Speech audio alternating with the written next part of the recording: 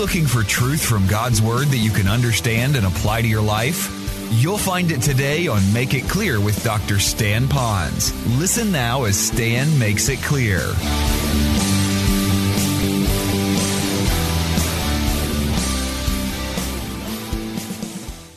Now, the reason I say it's our DNA now is because since that is who God is and He lives within us, then we do have all the capacity necessary to forgive any injustice done unto us. And yea, I would say if God is merciful and He lives within us, then we also have His capacity to bestow mercy on those people that are around us. So yes, it's easy to forgive when there's that one act of I'm sorry, and then hopefully we would then count upon Him for that moment-by-moment act of having a forgiving spirit with that person, should it happen over and over and over again. So it's not just a one-time lesson we learn. It's something that we have to do for a long time. In fact, the rest of our lives. And in fact, sometimes more with some person more than someone else. I put a note here for me. This is for me. I don't know if it'll help you, but I put this for me. Stan, you will never have to forgive Carol more than I've already forgiven you. So give mercy and forgive her. Now, the good news is my wife is about as perfect as she possibly can be. So it is easy for me to do this. But at the same time, the principle is still there and all the power is found in the Holy Spirit. So you have all the power to do it no matter how bad it's against you. And always remember this.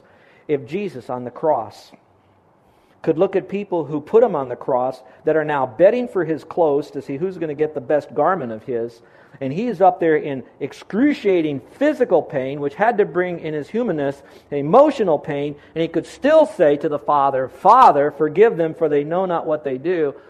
Maybe we can draw from the Lord Himself and say, Lord, they are paining me. I don't care how I try to frame it and explain it to them, how long it has been, how much is crushing my spirit.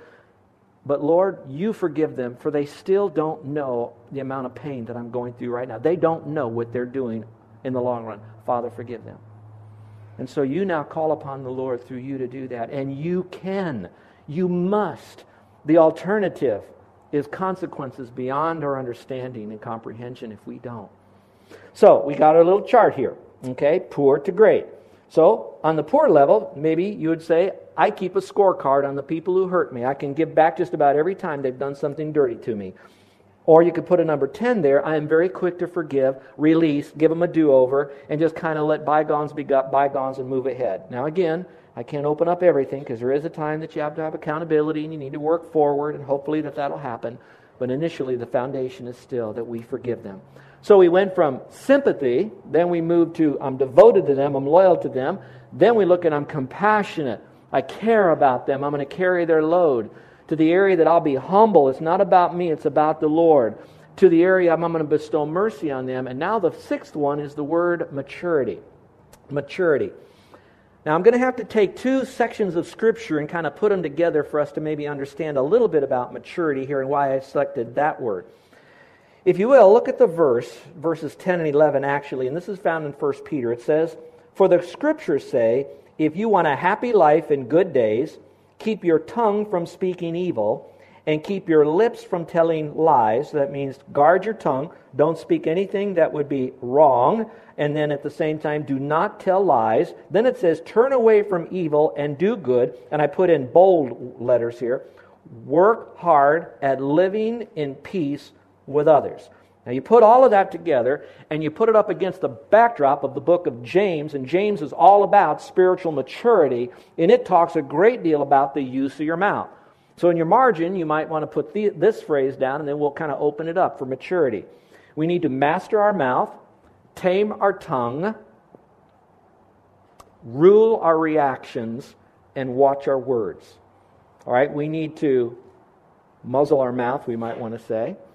We want to tame our tongue, we want to watch our words, and we want to rule our reactions. Now, when we begin to do that, James says we're mature. 1 Peter now tells us that it's not only about words, it's also about doing evil, it's also about working hard to have peace. So you put all of that together and you have maturity. Now, here's what I see. I see that the more spiritually mature that you become, it seems, the more you grow in your maturity, the more you grow up in your maturity in the Lord, the more that conflicts begin to drop. It seems like if your world is filled with conflicts, it's quite possible that there's a maturity thing going on, or the lack thereof, that's causing it. Now let me make this clear. What I'm not saying the more mature you are, that you'll eventually have no more conflicts. I'm not saying that. There'll always be the potential for conflicts. But you will not be sucked into the whirlwind of conflicts with almost everywhere you go. The people who they can find and follow a trail of conflict with people, it's generally because there's a maturity issue that's going on. So again, the more we mature in the Lord, our conflicts then take on a little bit different shape. We handle them more quickly, we handle them more appropriately, we deal with them when a conflict does come up. Sometimes we can steer around it so we don't get in that situation. When we do, we handle it better so it minimizes and diminishes quicker. But the maturity factor is where it's at. So I can give you all the techniques on the conflict here, but the real root is, are we growing up in the Lord?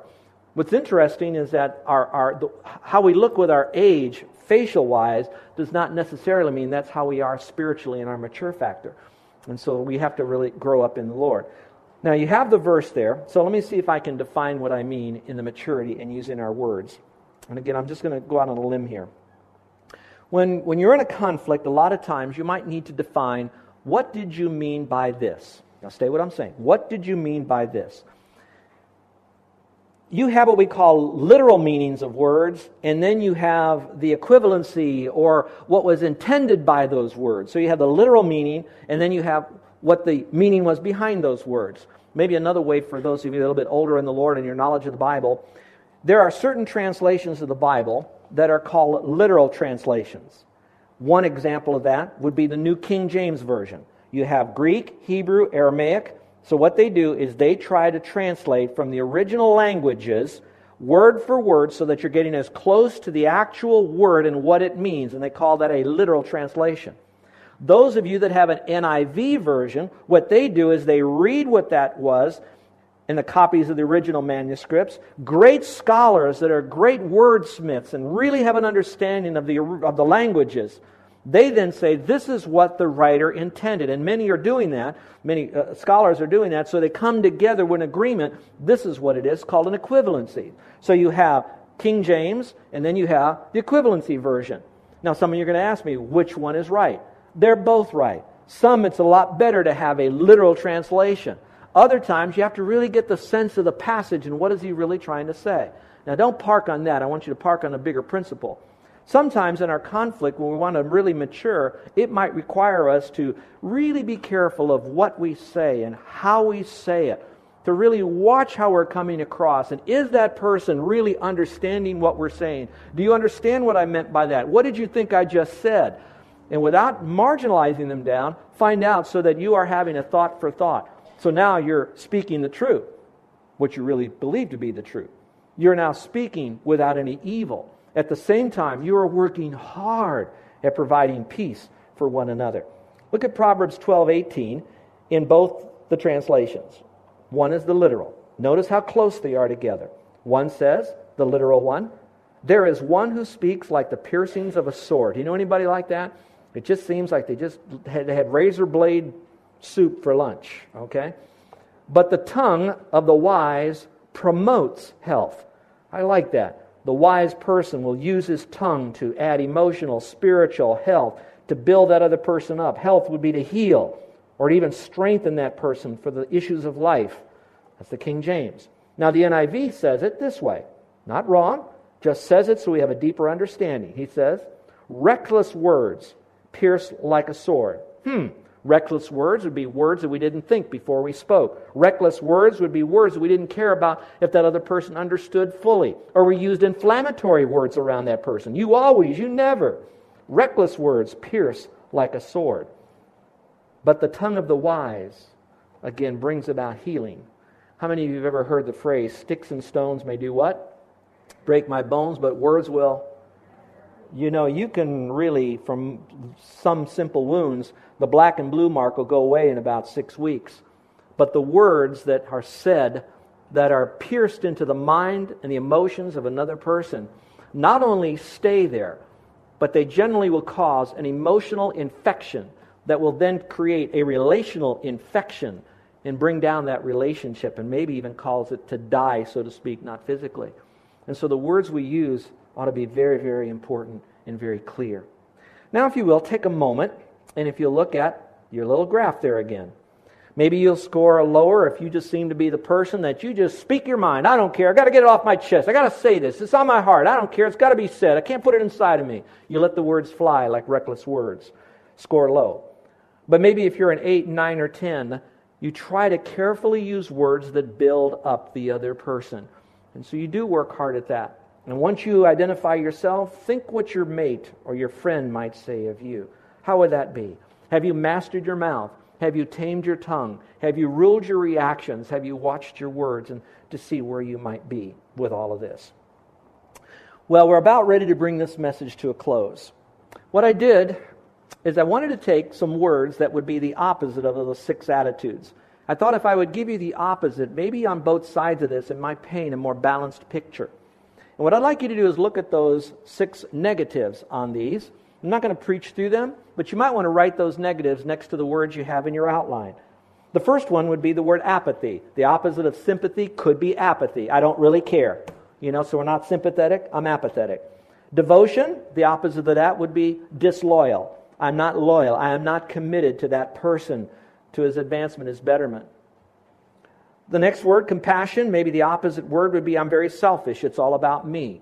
I'm not going to get dirty. I'm not going to get hurt. I'm not going to suffer with that other person. I'm going to protect myself because it's about me. Selfish could be it.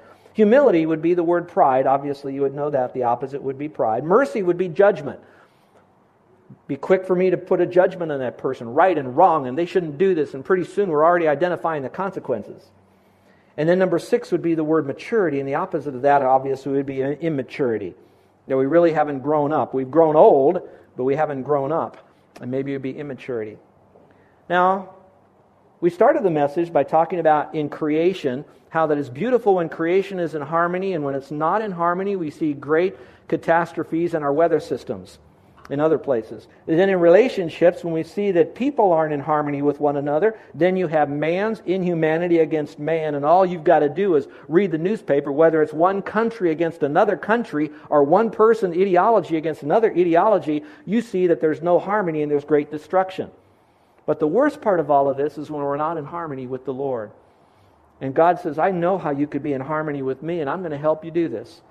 So the first thing He says is to take ownership of the fact that you've blown it, at least in 6 areas.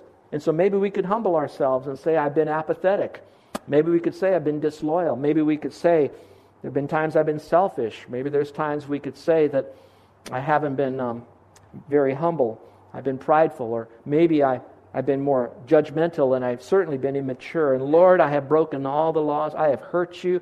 All of this has come from a bitter heart. And so, Lord, I'm a broken individual. Now, God doesn't want you to just live in that wallower of guilt. He says, no, that's not good for you. It's a good start, because now what you're saying is, I need help. And so now you go to the Lord and you say, Lord, I am a sinner, and I want to spend eternity with you, and there's disharmony. In fact, you've been my enemy. I wanted you to be my friend, but you've been my enemy, and I want to be on the same page with you. And so the Lord says, here's what I'm going to do. I'm going to die in your place for you because you are a sinner. And I'm going to take all the things you've ever done wrong. I'm going to transfer them to me. I'm going to pay for them all. And then I'm going to give you my eternal life that I have, who I am. And I'm going to give it to you now. And He says, the only thing you have to do now is to believe that I loved you that much. And trust me that has been done for you 2,000 years ago on the cross, and you're receiving it right now. And the moment that happens, God says, I give you a do-over. If you mess up, He says, that's all right. You'll still be in my family. But if you mess up, go ahead and confess up. If you do, you'll be back in harmony again. You'll still be in my family, but I want you to be in harmony in my family. So I hope that might be something for some of you to realize that going to heaven is not by good deeds. It is by grace alone, through faith alone, in Christ alone. But you have to own up to those sins. And those of you now that are Christians that know you're going to heaven when you die, maybe there's right now a situation between a mate, a son or a daughter, a mom or a dad, step-parents, step-kids, step-brothers, step-parents. I don't know, wherever it might be. Is there a broken relationship? Is it on a team or a club? Where could it be that you might need to begin to look at these issues? I have to tell you that when you're in a position of leadership and influence, I'm sure that you're going to find yourself stepping on other people's toes and hearts. How do I know? Because I guess I'm in a position of influence, and I've done that with people too. It breaks my heart when I do. Sometimes I can't get past what I've done, but I really want to get past it. And I want you to know there's nothing better than when you are on the right page with another individual, that there's been ownership and forgiveness that's established. I'll tell you, you men have ever gone to work and you're not happy with your wife and you haven't resolved that issue? Isn't it not true when you're at work, you just don't have such a good day anymore? If you agree, say, uh-huh. It's a horrible thing. I hope you would not waste time now to try to get this right. I've told this illustration before, but I need to tell it again. I was in San Antonio, Texas, had a counseling center there, and Carol and I did a lot of counseling. I received a phone call from a lady who lived out in East San Antonio, out near a place called Lavernia, and said, I need to see you, and she's crying on the phone. She says, I cannot make it another day. So she came over, Carol was there, she's in my office, and she is sobbing, just sobbing. And she said, 2 weeks ago, my husband and I had another major argument. I was so mad, I was so out of control, I was yelling at him as he was leaving the house to go to work. He got in his truck, and pickup truck, backed it out, headed down the road, and while he did, I realized that I can't let my husband do this. I needed to say one more thing to him. So I jumped in our car, jerked it out of our driveway, headed down the road, in an old country road there in East San Antonio, and we're going at it. I'm trying to catch up to him, and he seems to be going faster. I'm catching up to him, but I couldn't stop him, honking, and he's not stopping. And then I watched him go across a railroad track just as a freight train hit him, and his truck exploded right before my eyes. He died instantly. And she's sobbing, saying, I got so much guilt. I got so much guilt. Now, we helped her through that. There is a biblical way to do that. But for right now, I would like to speak to some of you that right now you have a broken relationship with someone. And I don't know when that relationship could come to such an end that you will never be able to put it back together again because of the demise of the other person. I pray that you realize there is nothing so big that you cannot make it right. And then secondly, you might be thinking that your mate could be in that truck, so to speak. Do you know that you could die before you make it right with that person? And if you die, you will stand before the Lord and have to give an account of what you did and how you handle it and why you waited and all the rest. Now, God is a very merciful God, but at the same time, we will reap what we sow. And so this message is for all of us, me too. I've got relationships I want to heal in my life, and you've got them in your life. But as we work together on these 6 attitudes, somehow I believe with all my heart that if we work hard, that there could be peace with one another. Now, last thing, and I will close. Those of you who are guests here, some of you might be thinking, man, there must be divisions and all this kind of stuff going on in this church. This church has got a lot of harmony in it. Yeah, there's certain things people don't like about this or that and the other, but none of it is a deal breaker. None of it is, I'm leaving, I'm out of here. It's all like, I like pepperoni, this guy likes mushrooms on their pizza. It's similar to that. And there's going to be differences, but that's what makes our church international, a kaleidoscope of different people. But when we do, because we are so different, we want to reduce any potential conflict. Do I hear an amen on that? Let's go to the Lord in prayer, shall we? Our gracious Heavenly Father, I want to thank you for what you've been teaching me in my life through this. And I know that you're going to be teaching this the rest of our life. And that's why Peter, more than once in the same book, would say, I put you in remembrance, implying that he's already taught him this. And now he has to teach him again and again. And sometimes we learn it, forget it, learn it, forget it, learn it, we got it. But the point is, we want to learn it. And so, Lord, for those that are here today that are not absolutely certain of going to heaven when they die, that they would perhaps quietly think about these areas where they've missed. We can all do that. And now be grateful that you went to the cross to forgive us of those things because you so much want us to have a relationship with you.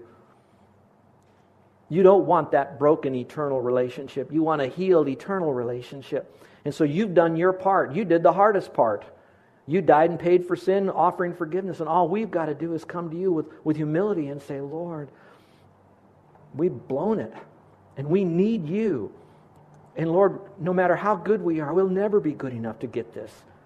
And so, Lord, we come to you by placing our faith in you, trusting you that you'll forgive us. And since you're a God who cannot lie, we know that our sins are forever forgiven, once and for all. And we want to say thank you for allowing us to be in your forever family, simply by grace alone. Would there be anyone here today that's ready now to come to the Lord and say, I don't want to put this off one moment longer? For friend, you can make all the relationships right with people on earth, but if it's not right with God, when you die, you will spend eternity separated from Him. And He's now offering you at this very moment an opportunity for you to make it right forever so you can have everlasting life.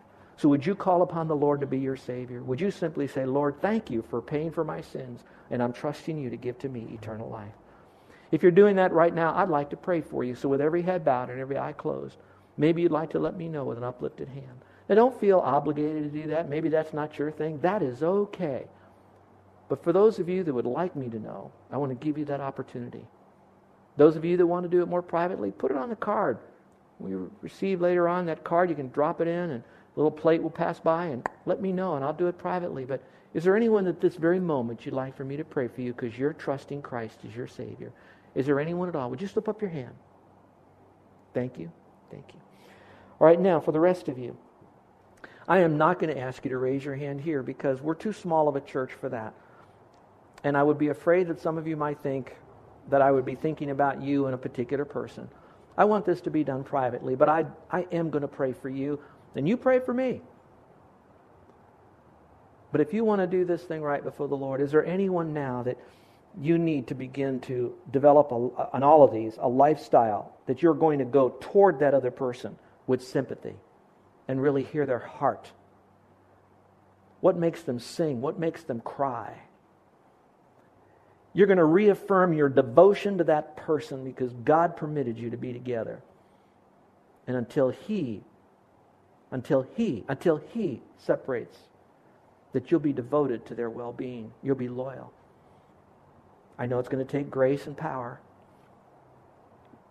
And then you're going to say, Lord, I want to be compassionate. But Lord, only you can heal me because this person has really hurt me. But I know you're going to heal me so I can help that other person. And how about humility? Maybe yours is the humbling part. You've had a lot of pride. Don't look to how bad they hurt you. Look to how easy it is for the Lord to heal you. Humble yourself now. And by His grace, He will exalt you. Have you been showing more judgment than mercy? Or has your mercy about run out? I'm going to tell you that His mercy never runs out. So you have an unfathomable amount of mercy to still bestow. Will you do that? And finally, would you ask the Lord to help you to grow in grace and the knowledge of Him? You do that. And now take the what you're doing and attach it to the when. Put a date on it. Put a time on it. Our Father, as a faith family, we love you dearly, and we thank you for what you're teaching us. And some of these are the hard lessons, and yet your Spirit is bearing witness with our spirit that we know what we've heard today is right. Just performing it is so difficult. And so, Lord, we know you said your burden is easy and your burden is light and your yoke is easy. So we're going to go to you to help us to do this. We need your strength, your power. If we don't get it, it's not your fault. It's because we didn't go to you. And so, Lord, right now, we need you to help us. I thank you for this one who is more concerned about their relationship with you being in right harmony than ever before. And they have trusted you as their Savior today. And that, Father, they would read a Bible that's not to take away their fun, but help them to relate better to you and with one another. That they would talk to you in prayer, a real communication experience. And, Father, that they would meet regularly with other believers to help them to grow in small groups or connection groups or here every Sunday. And then, Father, that they would tell someone else the beauty of knowing that their sins are forgiven. Father, thank you for what you're doing here. In Jesus' name, amen. You're listening to Make It Clear with the teaching of Dr. Stan Pons, founder of Make It Clear Ministries. Make It Clear is dedicated to taking the Word of God with clarity into every person's world. It is the support of listeners like you who make the ministry of Make It Clear possible. You can provide your tax-deductible gift to Make It Clear online by going to makeitclear.org, or you can mail your gift to Make It Clear, P.O. Box 607901, Orlando, Florida 32860. Thank you for helping us make it clear. If you would like to have Dr. Pons speak at your church or event, please send us an email at tellmemore@makeitclear.org. Thank you, and remember to make it clear.